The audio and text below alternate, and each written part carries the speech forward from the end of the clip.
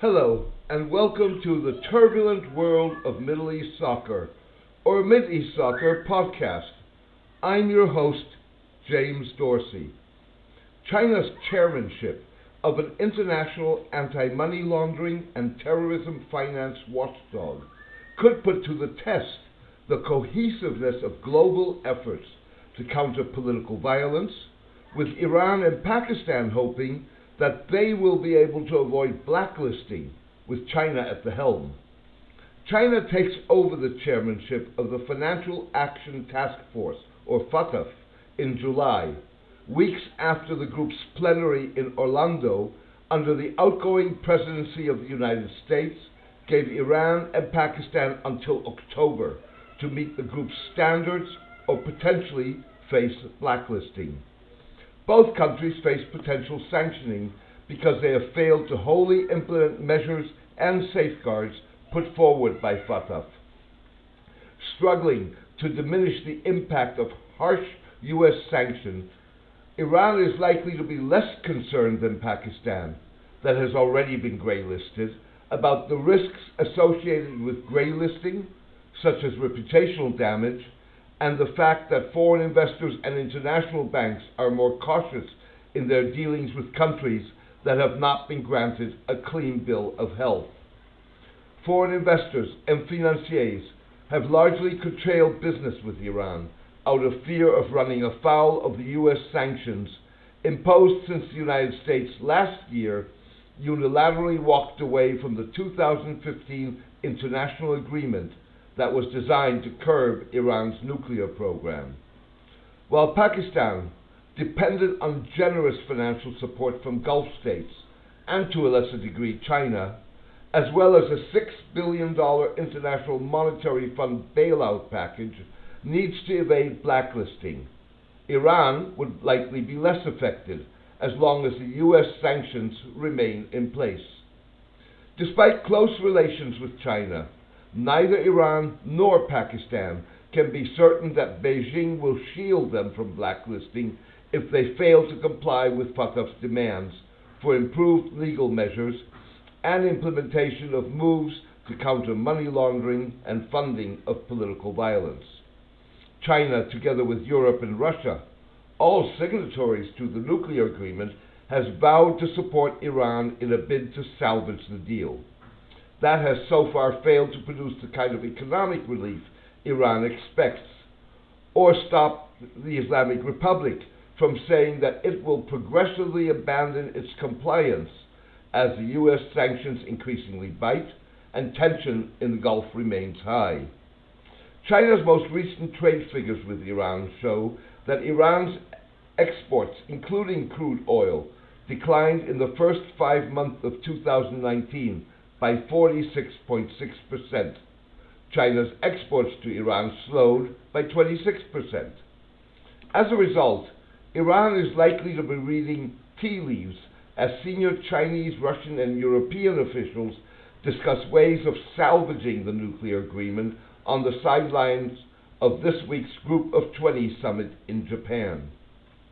Beyond not wanting to jeopardize trade talks with the United States, China is likely to walk an increasingly fine line in balancing its relations with Iran and Saudi Arabia as pressure on Iran is cranked up.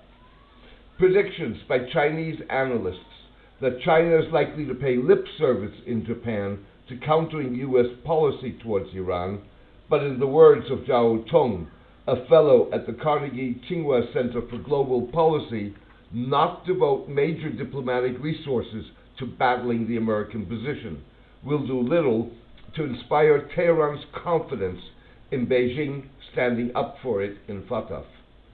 The threat of FATF sanctioning has sparked intense debate in the Islamic Republic about how to deal with the group's demands that it joins the watchdog and significantly upgrade its legal anti-money laundering and terrorism finance infrastructure to evade being blacklisted. Iran's parliament has so far passed 2 of 4 bills required for membership in FATF, and together with the Expediency and Discernment Council, is debating Iranian accession to the Combating the Financing of Terrorism Convention, and the United Nations Convention Against Transnational Organized Crime, or Palermo Convention. Similarly, Pakistan has reason not to take Chinese support in Fatah for granted. China did not stop the group from last year graylisting the South Asian nation.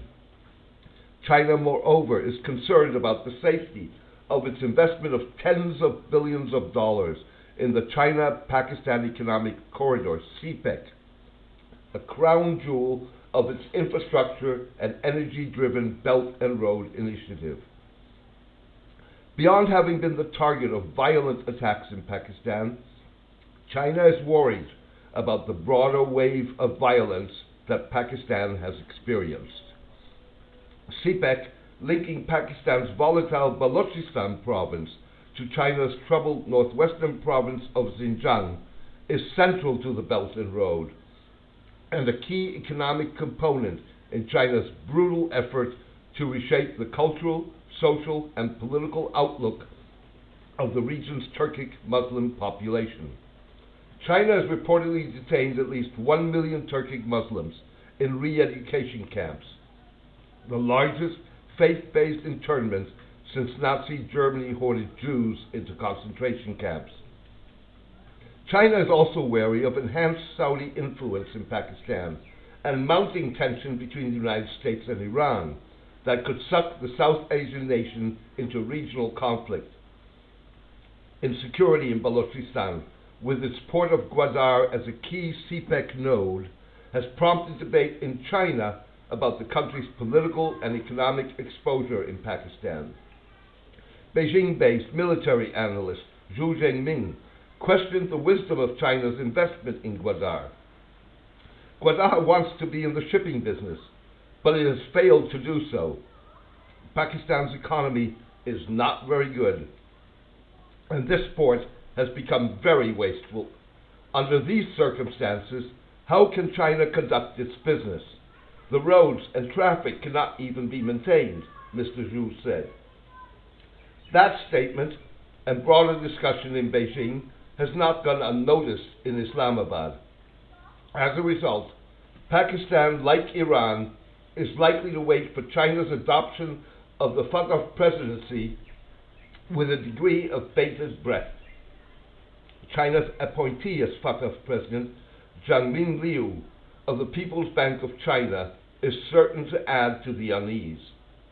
A lawyer with a Yale PhD, who was part of a leading New York law firm and a fellow at Harvard's Kennedy School of Government, Mr. Liu is expected to take a tough position on money laundering and funding of political violence and pressure both Iran and Pakistan to comply with Fatah demands by October.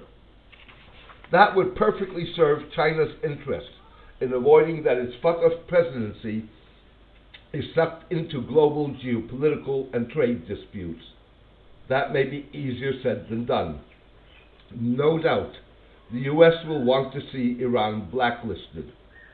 Regarding Pakistan, outgoing U.S. President of Fatah, Marshall Billingsley, suggested Washington may adopt a similar attitude towards Pakistan.